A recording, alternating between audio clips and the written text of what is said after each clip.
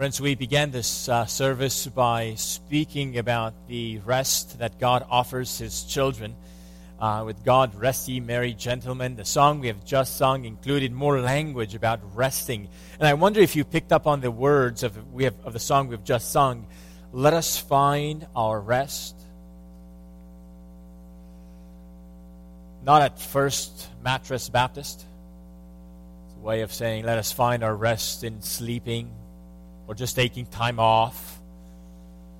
But let us find our rest in Thee, in the Lord. I pray that, friends, that each of us would experience what it means to find rest in the Lord. When a child is born, we are often anxious to hear, what is the name?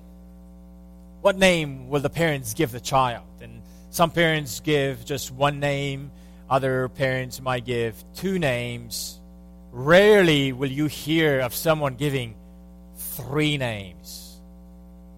Well, this morning I want to talk to you about a child that was born who was given four names.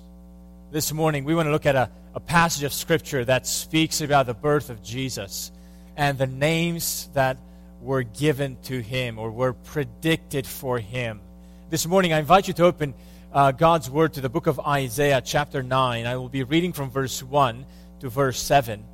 And if you are new to our congregation, if you're visiting with us, if you don't have a Bible, we'd love for you to grab one of the Bibles provided in the chairs in front of you.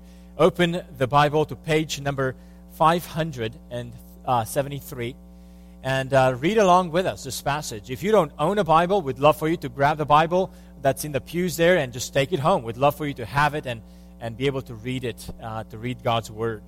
God's Word this morning says the following to each and every one of us. But there will be no gloom for her who was in anguish. In the former time, He brought into contempt the land of Zebulun and the land of Naphtali.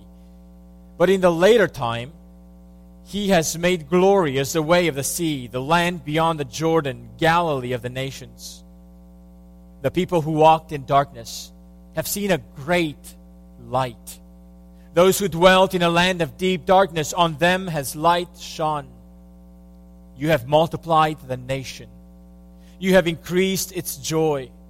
They rejoice before you as with joy at the harvest, as they are glad when they divide the spoil. For the yoke of his burden and the staff for his shoulder, the rod of his oppressor, you have broken as on the day of Midian. For every boot of the tramping warrior in battle tumult and every garment rolled in blood will be burned as fuel for the fire. For to us a child is born, to us a son is given, and the government shall be upon his shoulder. And His name shall be called Wonderful Counselor, Mighty God, Everlasting Father, Prince of Peace. Of the increase of His government and of peace, there will be no end on the throne of David and over His kingdom, to establish it and to uphold it with justice and with righteousness from this time forth and forevermore. The zeal of the Lord of hosts will do this. Amen. Would you join with me in prayer, asking God to bless the preaching of His Word? Our Father, we praise You and we thank You that You have revealed to us plans, great plans, plans of restoration, plans of great reversal from a darkness and a gloominess and a world filled with anguish to an experience of light, an experience of peace, an experience of joy. We pray this morning that these promises that You have made long ago, that they would be experiences that we get to experience in our own hearts and lives through Jesus Christ, to whom be glory forever and ever. Amen. And all God's people said, Amen. This passage we have just read begins with the words, but. Now, when you hear the word but, it can mean a lot of things. If you talk to your children and you tell them to do something, and the answer you get back starts with a word but, you know that it's not a pleasant answer. You know that it's not going to go well. You're going to have to do some recoaching, some redirecting, some re-talking here, because clearly what you have asked for and spoken has not been received well. The word but in the passage we have just read, however, has a totally different aim and effect. It's a positive way of starting this answer, this message. It's a positive but because it announces a great reversal. In the previous chapter, in chapter 8, God announced the failure of the people to get out of trouble on their own. They have tried. Actually, it's because they have tried to fix their problems apart from God that God has actually sent them into greater darkness and anguish.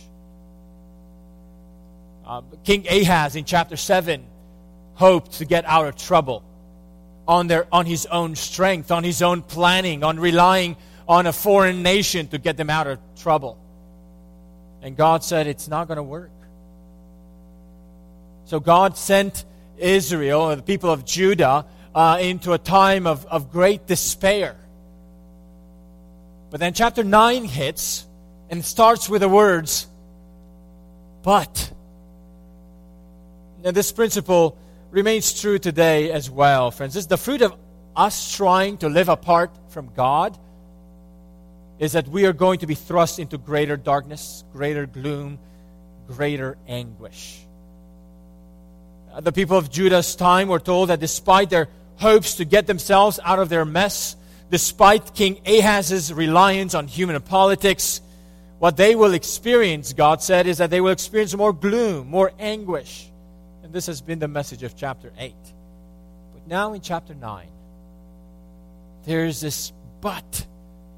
But there will be no gloom for her who was in anguish. In verse 2, we read that the people who walked in darkness have seen a great light. In verse 3, we read that God will multiply the nation and the people will rejoice with a great joy. Now, all these promises in verse 1, 2, and 3, they're all in the past tense. Did you notice that? It doesn't mean that they already happened at the time Isaiah wrote this book. Actually, they have not happened. Actually, at the time of Isaiah writing this book, the anguish, the gloom was still in the future. But the promise now is given in the past tense to show the certainty that these things will surely come to pass. That after the gloom, after the darkness, after the anguish, a light will shine on His people, on God's people. That God will multiply the nation. That God will bring them reasons to have a great, great joy. As we keep reading, there's 3 reasons why the times of gloom and anguish will be replaced by great joy. And the reasons are in verse 4, 5, and 6. There's 3 reasons. In verse 4, by the way, each of the verses, verse 4, 5, and 6, they start with the word for. Did you notice that? Verse 4, word for, 3 times. That's a clue when we read the Bible that we might be given reasons why something is going to happen. And sure enough, that's exactly what we have in these verses. Reasons why God's people will be able to rejoice. Verse 4, God promises to break the yoke of bondage. In verse 5, God promises to put an end to conflict by burning up the war equipment. In verse 6, we have the third reason, and this is a bit unexpected. Why can God's people, what will be the reason that they can rejoice? How can God bring about the promises to end the darkness, to put an end to the anguish, the gloom? What will they have? Verse 6 tells us that they will have a birth of a child. Verse 6, for to us a child is born, to us a son is given. The child is the third and the climactic reason why God's people are promised and they can be certain that they will experience a change, a reversal, a good reversal. Why? Because a child will be born. Now, in Isaiah's time, in the book of Isaiah as well, this sign of a birth of a child is a significant issue. Remember in chapter 7, Ahaz, when Isaiah came to him and told him not to rely on the allegiance or the help from Assyria, but to rely on the Lord, Isaiah gave Ahaz and said, ask of the Lord for a sign. And Ahaz said, I won't ask for the Lord for a sign. It was an act of faithlessness. It was an act of wanting to rely more on his plans rather than on what the Lord could do for his people. So I'm not going to ask for a sign. And Isaiah told him, well, the Lord will give you a sign, even though you didn't ask for one. And the sign is, the virgin shall be with child. The birth of a child in the dialogue between Isaiah and Ahaz, the faithless king, the birth of a child was going to be a sign that the Lord offered to his people. It's amazing that just 2 chapters later, here in chapter 9, the birth of a child shows up again. And this time it is the climax of why God's people will be able to experience light and multiplication, growth, and joy. Why? Because of a child that would be born. But why would this promised child be such a big deal? How do we know that the coming of this child is a big deal? And this passage describes 4 names given to the child. Names in the Old Testament are not used merely for naming purposes, just like we might use them today just to name someone. Names in the Old Testament communicated significance, a special mission, or someone's character. So when we look at these 4 names that are given to this child, we are called not simply to look how we can call this child. We are called to see and consider how to regard this child. His names tell us who he is, what he's about. And I pray, friends, this morning as we look specifically at these 4 names, that these 4 names would increase in us ways in which we can adore Christ, ways in which we can regard Christ.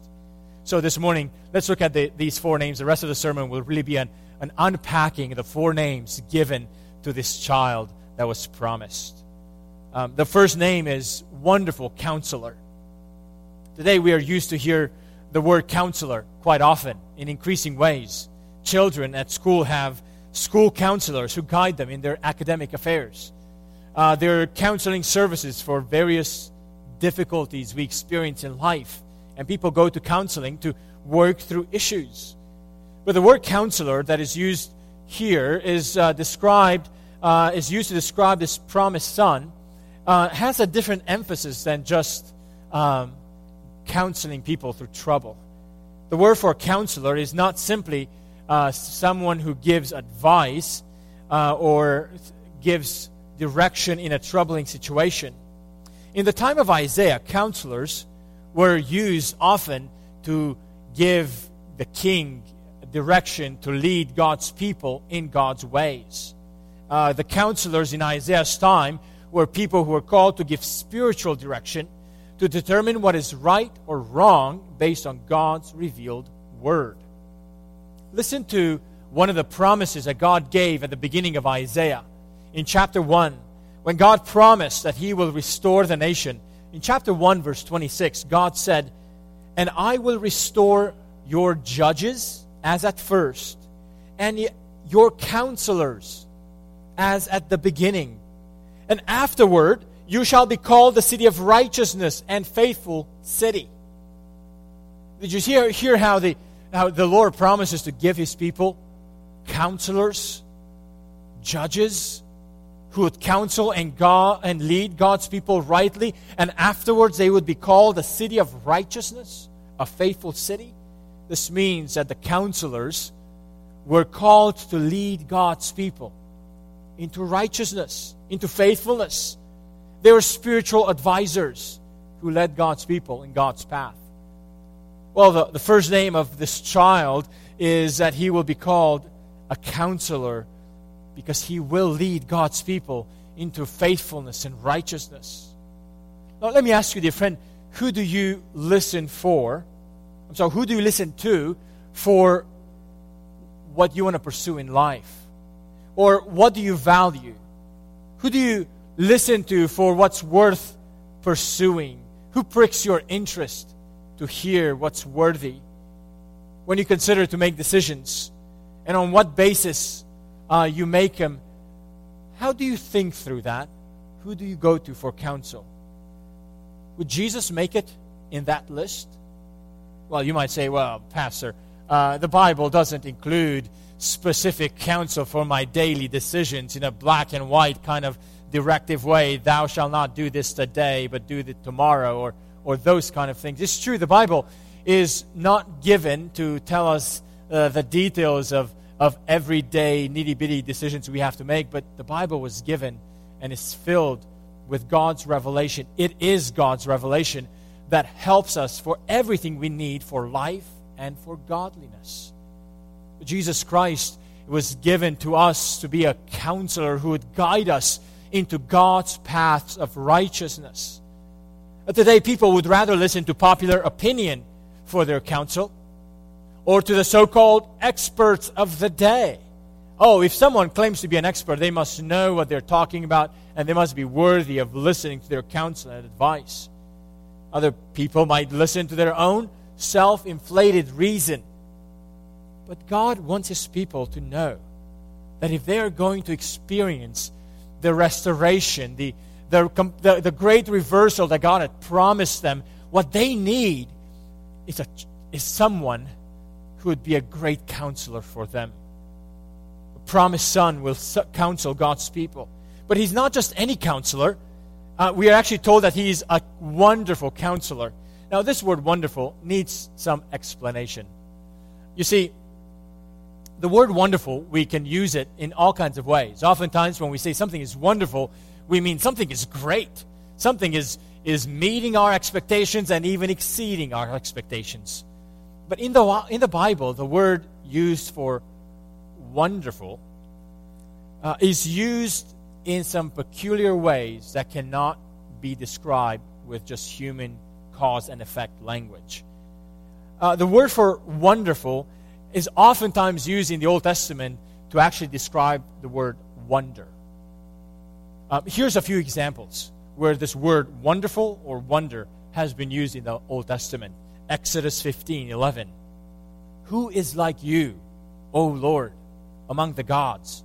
Who is like you, majestic in holiness, awesome in glorious deeds, doing wonders?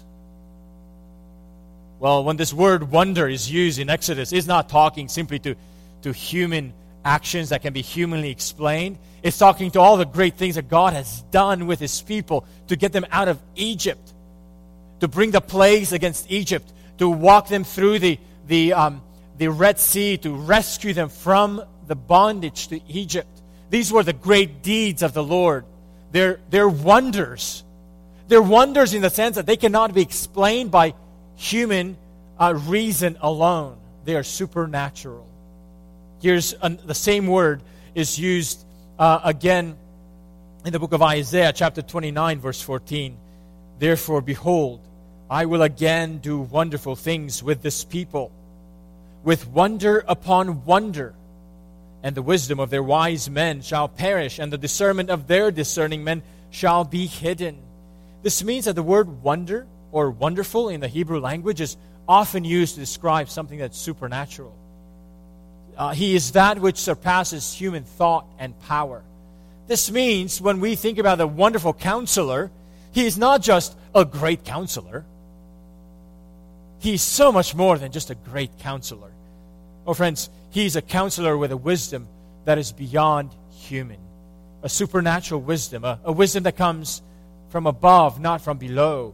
He has a wisdom that is far above the human wisdom. So if the child born in Bethlehem is a counselor who gives counsel that is above human, this means, dear friends, that the counsel He may give us,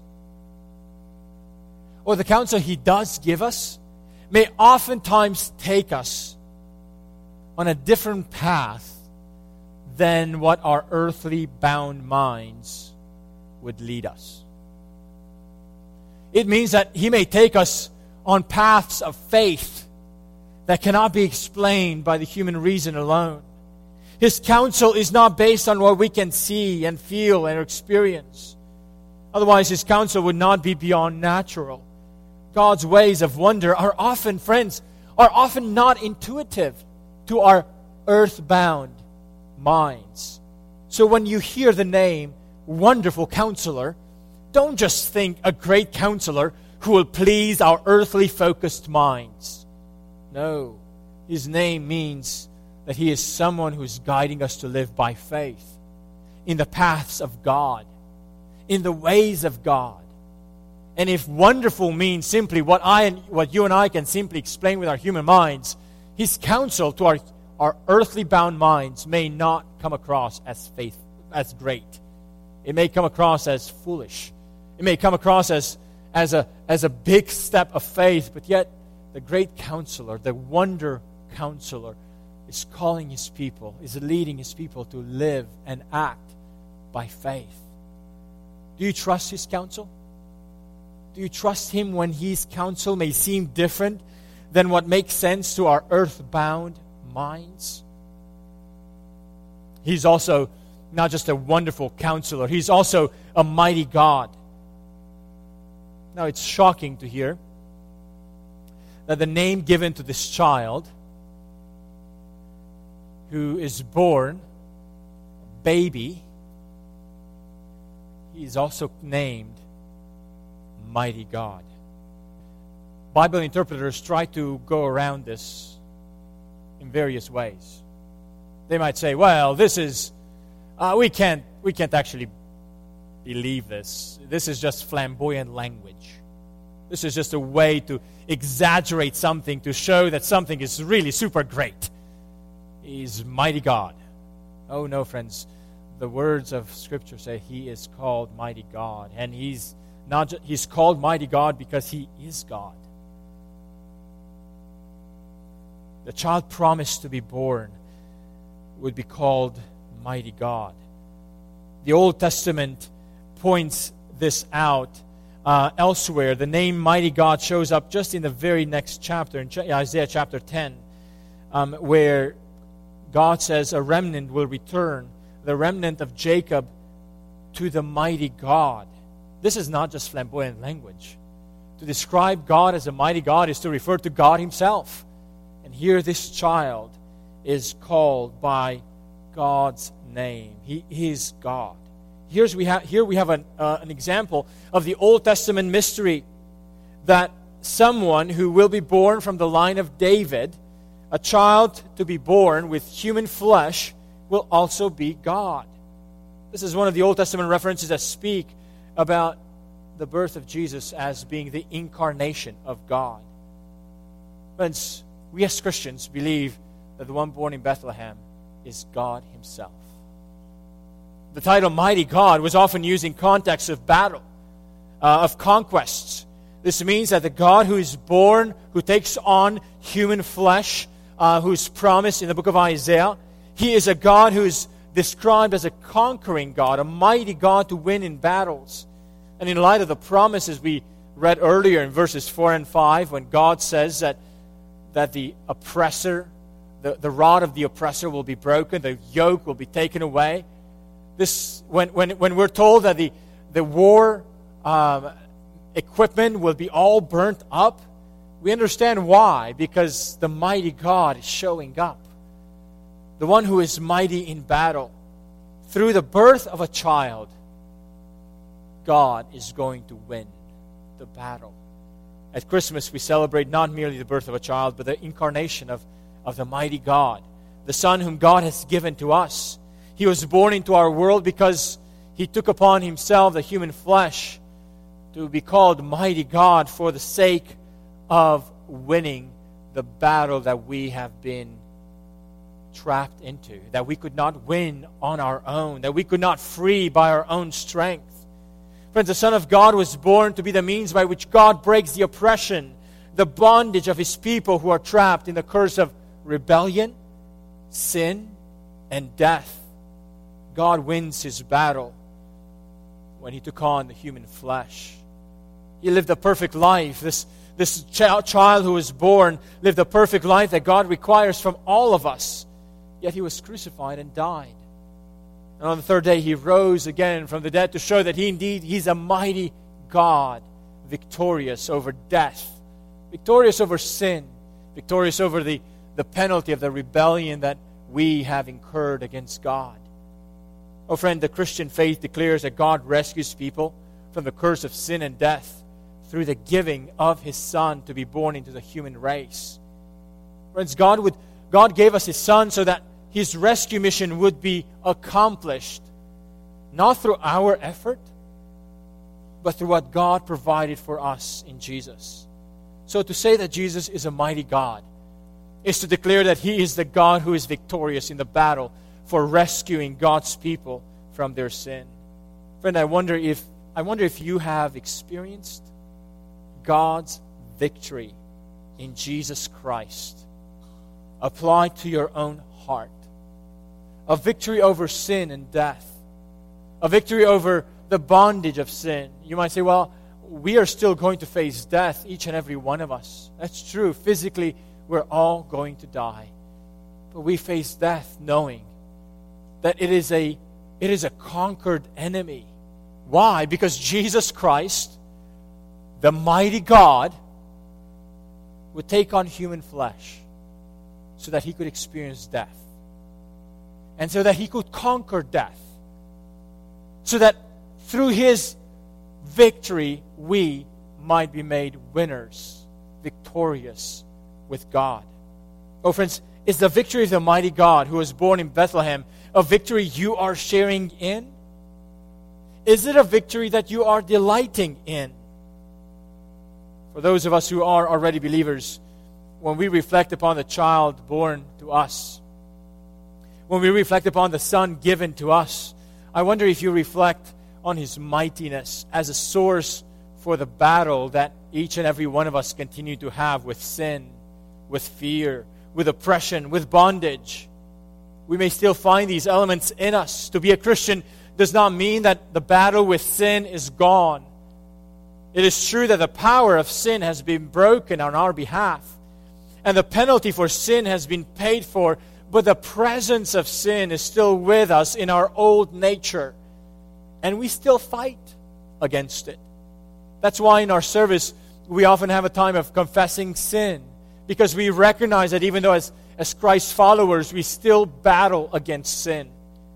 But friends, God has given us a child, a Son, who is a mighty God, who has come to be victorious over sin and death and rebellion. And it is to this Jesus that we can come every time we find ourselves trapped back into the bondage of sin and feeling like we have failed again.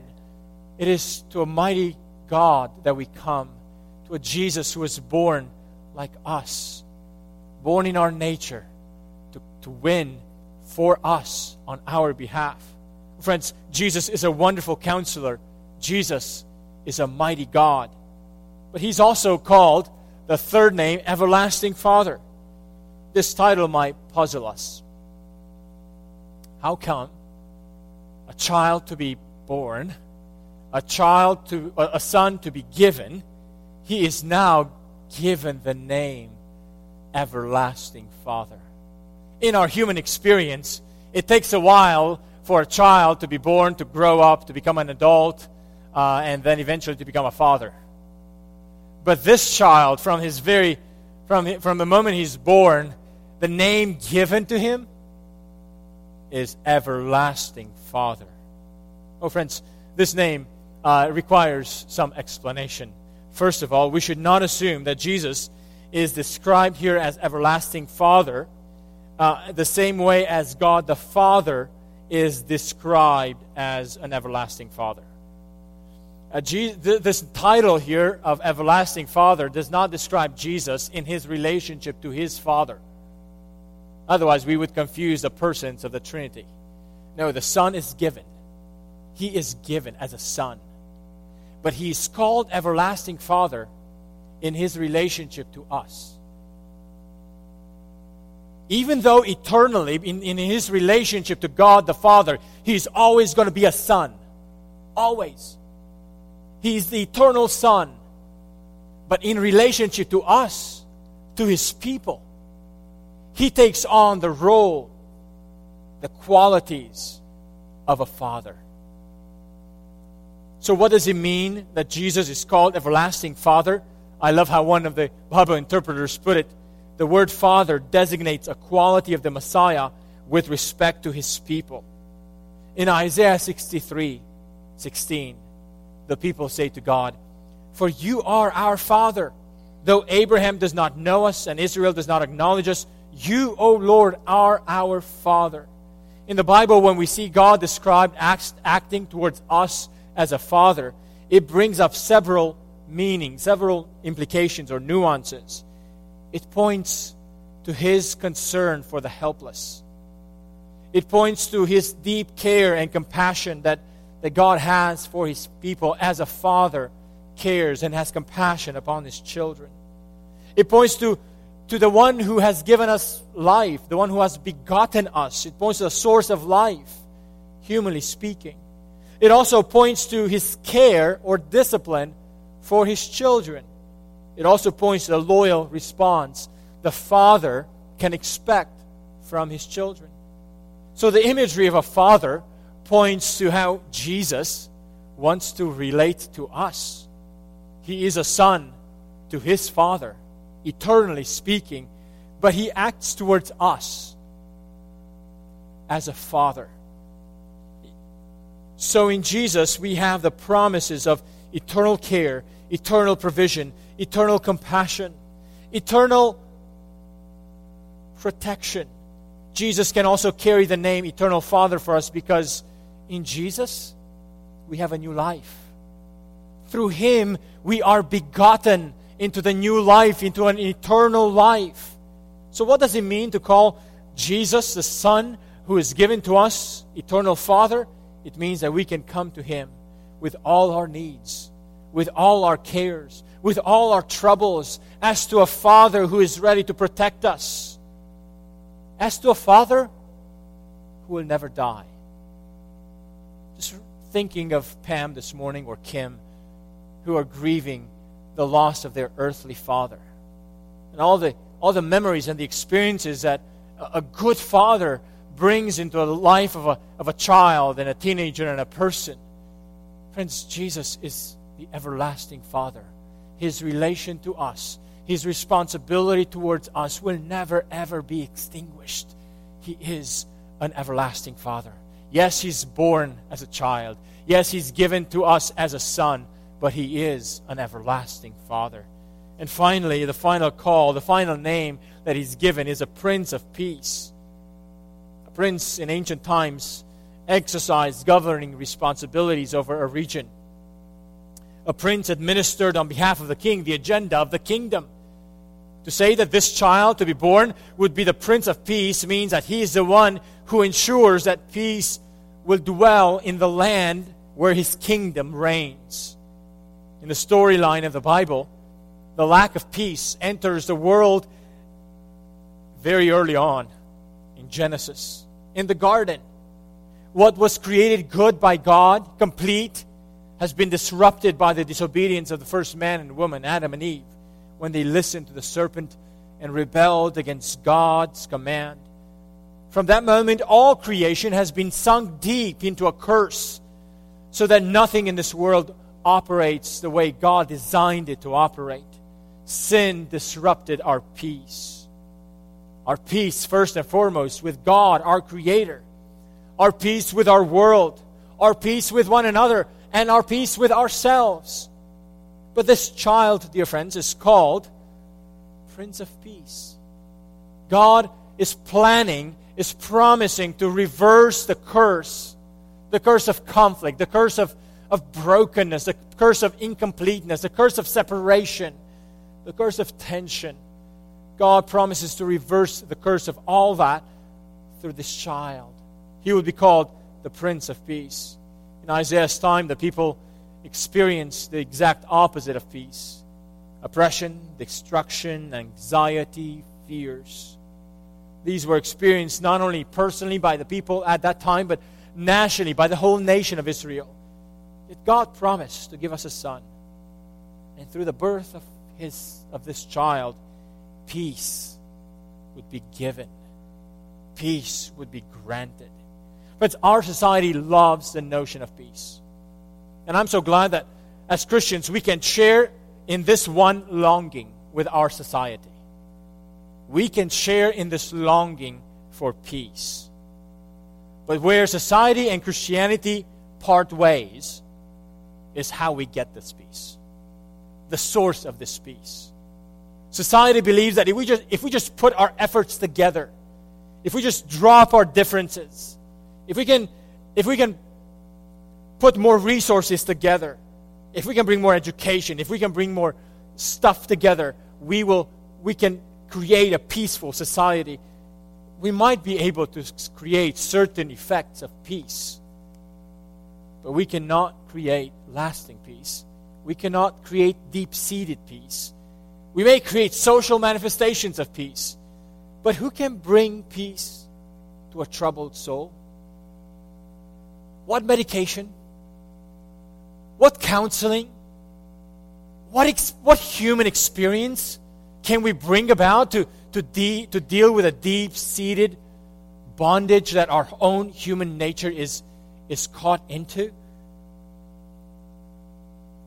What social program has the power to deal with the anxieties and the fears of the heart?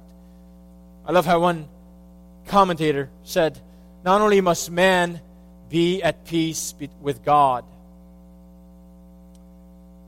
but more importantly, God must be at peace with us. You see, our greatest problem is not only the peace that we lack with God, as if we are the ones who initiate the problem with God. It's as if we have problems with God. Friends, the Bible tells us that God has problems with us. God is at enmity with us. Sure, we have rebelled against Him. We were the ones who pulled the trigger in turning our backs against Him, but the peace that we need is not simply a peace that we need with God, but it's also a peace that we need God to have with us. And that peace, dear friends, that peace can only be made right and granted by this child. To be born in a human flesh, to take upon Himself the penalty of our rebellion, so that peace may be granted to those who have rebelled against the Creator. When that sin has been removed, then there can be peace. As the Apostle Paul says, therefore, being justified by faith, we have peace with God through our Lord Jesus Christ. Friends, the child born is the Son of God. He is the mighty God, so that through His death and through His resurrection, God can enter into a peace treaty with us. Because of Jesus, God can now pardon sinners who repent and trust in Christ. Outside of Jesus, God cannot offer forgiveness. The only means for peace to be granted between God and us is for this child, God Himself, to die, be resurrected, and through Him, through faith in Him, God can award that peace to any and every one of us. Friend, the one born in Bethlehem was born to be our peace. In Him, we have peace with God. In Him, God grants us peace that can guard our hearts and our minds when the outside oppression, when the fears and the anxieties remain relentless. Oh, friends, in Christ, God grants us peace. This morning, we have focused on these 4 names given to the child born in Bethlehem. The Son God has given to His people. Because He is born, this child is fully human. just like any of us. But he's no ordinary child. And his 4 names here reveal who this child is for us. God gave him. God gave us his son. God gave him as a son so that he might be for us a wonder of a counselor, a mighty God winning battles for his people, an everlasting Father, and he is also the Prince of Peace. May this child that we celebrate at Christmas, may we treasure him. May we delight in him, dear friends, in these roles, in these qualities that he has come to bring to us. I pray that the experience of Christ in these 4 names would be the experience that each of us have this Christmas season. Would you bow with me in prayer? Our Father in heaven, you have given us your Son, a Son who is so much more than what any of us could be on our own, a Son that is eternal, a Son who is a counselor, a mighty God, an everlasting Father, and a Prince of Peace. We pray that each of these experiences, each of these realms that this child brings to us, we pray that we would experience them in fullness this Christmas season. And Father, we pray that we might delight in the realities that your Son has brought to us. It is in his name that we pray. Amen.